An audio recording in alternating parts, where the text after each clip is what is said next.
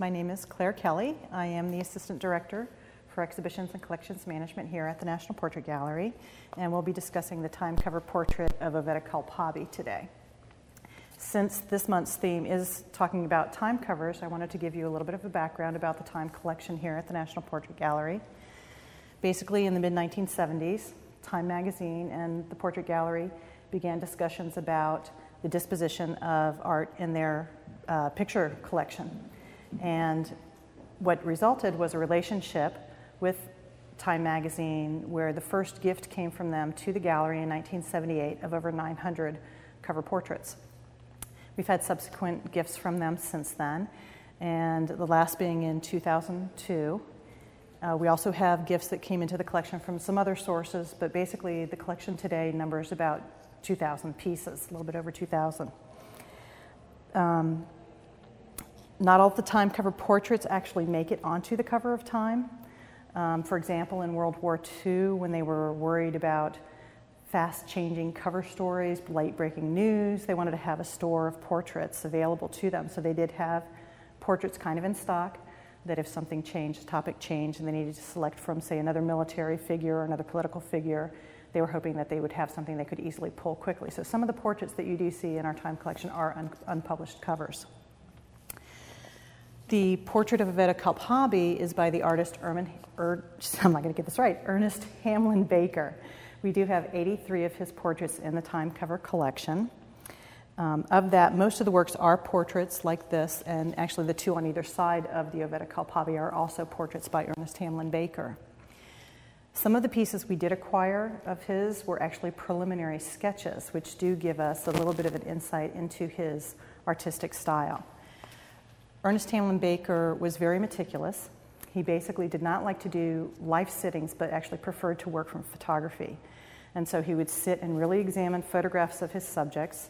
He would first do a pencil sketch, a very detailed pencil sketch of the sitter. He then did a watercolor study, which basically selected the color scheme that he was going to do. And then his final portraits were in gouache, which is a thicker form of a water-based media. The process usually took him anywhere from 5 to 12 days, so for him to do a quick change cover was kind of rare. His first cover appeared on the cover of Time in 1939. He collaborated shortly thereafter with the picture editor at Time magazine, on a decision to actually incorporate into the portraits symbolism in the background. His first covers don't have any type of symbolism in the back of the portrait. So these here, I'll show you examples of the type of thing he would add to the back of his portraits. His realistic style and the symbolism became a standard that was used by Time magazine for several years.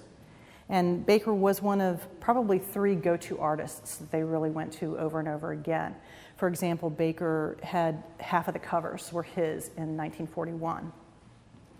By the time he retired, Baker had created over 400 portraits for Time, about 300 of which had actually made it to the cover of the magazine. A little bit of a background on our sitter, Oveta Culp Hobby. She was from I'm going to say this wrong properly too, Kylene, Texas. I'm not from Texas, so I don't know if that's the proper pronunciation. But she was born in 1905. Her mother was a suffragette. Her father was a lawyer and statesman in the State House of Texas. In her teen years, she spent a lot of time with her father in Austin, did go to a lot of the legislative sessions and really paid attention to what was going on, and actually skipped school a lot to be able to see some of those legislative happenings. By the time she was 20, she actually had become the parliamentarian for the State House, the legislative parliamentarian for the State House. She held a lot of positions actually with the state. She worked for the State Banking Commission and actually codified all of the banking laws for the state of Texas. She had been an assistant in the state attorney's office. She had worked on the committee for the Democratic Convention that was held in Texas. And actually in 1929, she decided to run for the State House, was defeated, and decided that probably political life was not really what she wanted to do. In the 30s, she actually geared herself more towards communications. She started working at the Houston Post and started in the circulation department, but quickly rose in the ranks through being a columnist to an assistant editor to a research editor, to the executive vice president, all before the age of 35. About the same time, she married William Hobby, who was a former, or was a friend of her father's, and also was the former governor of Texas. So she had known him in her teens living in Austin. They reconnected actually at the Post, and they were married about a year after they reconnected. Her husband and she eventually bought the Houston Post, and she was also the owner of a radio station in Houston and also then later on a TV station. She was very active in civics and community charities, and she was also the mother of two. So by the time we hit World War II, she's a very busy woman. In 1941, she was actually called into Washington, and she was asked if she would head what was then the new Department of Women's Interest in the War Department's Bureau of Public Relations. It was really geared towards helping women at home, mothers, sisters, wives, to know what was going on with their soldiers in the field. In that role, she also was asked to testify before Congress about a bill that Edith Norris Rogers was presenting to Congress to create what was going to be known as the Women's Auxiliary Army Corps, WACS with 2 A's. Basically, she supported the cause, which was to try and get a group of recruits from women who would support but not be part of the Army. They would take on some of the roles that soldiers were doing so that they could release more soldiers for combat or combat-related duties. It would be an all-volunteer corps, and unfortunately the WACS would not receive any Army benefits.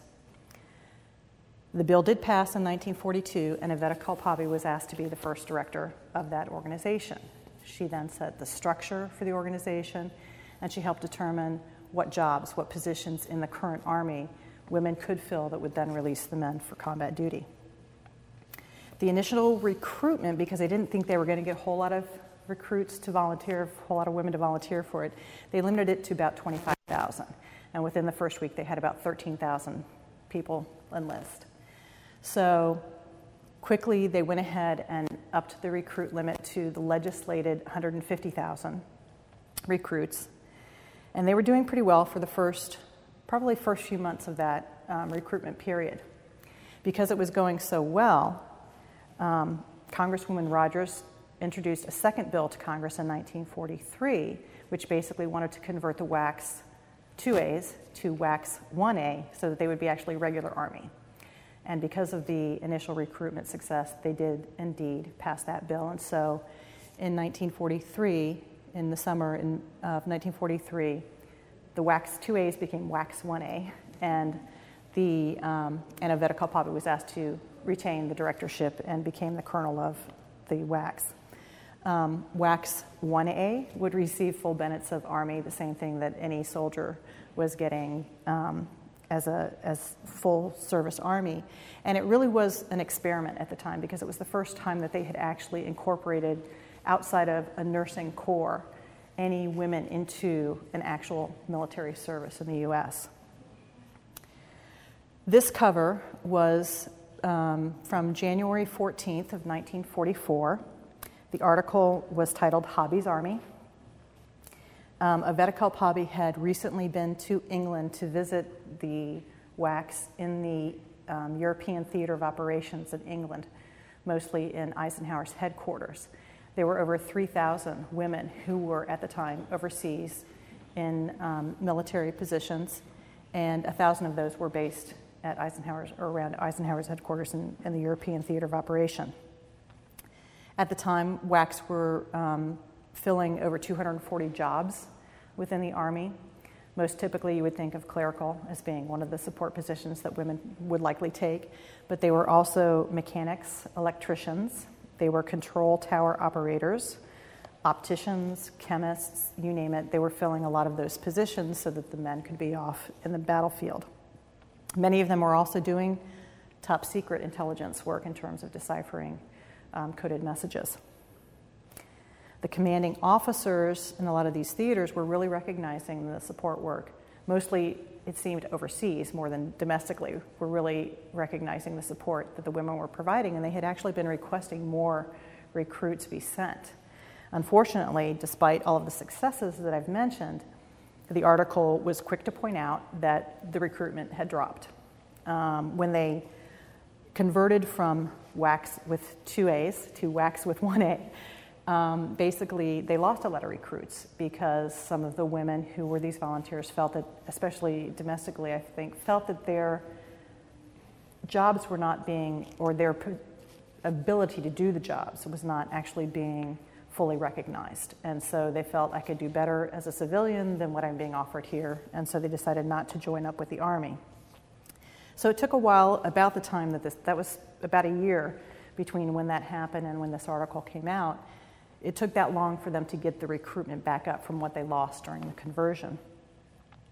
Oveta pointed out to the author of the article, and I could never find out what the name of the author was, but she pointed out that the volunteers were not only in the regular Army, but they were also in the Waves, they were in the SPARs, they were in the Marine Corps Reserves.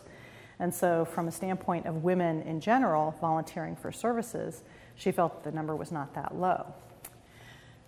The author pointed out that compared to recruits in Great Britain and Russia, our per capita number of women who had joined the forces was not quite as high. And he attributed that to the fact that young women in the U.S., and I quote, were not moved by any great sense of personal responsibility for helping fight this war.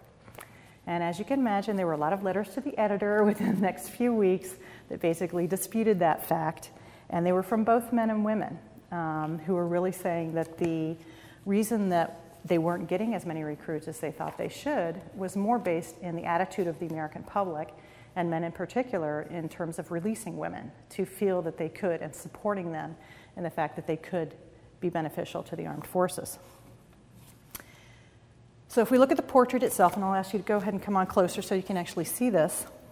The portrait is showing her in a 3/4 profile. She's in her full dress uniform, and Baker has done detail actually down to her prematurely gray hair. At this point, she's not even 40 years old when this cover is done. So she had a lot of responsibilities on her shoulders. She does have a rather stoic expression, very serious, I think, which actually reflects the position that she was holding, the weight of the war on her shoulders and trying to get these recruits to help with the Army, as well as the fact that I think it's a very determined expression that really says that I'm trying to meet this challenge.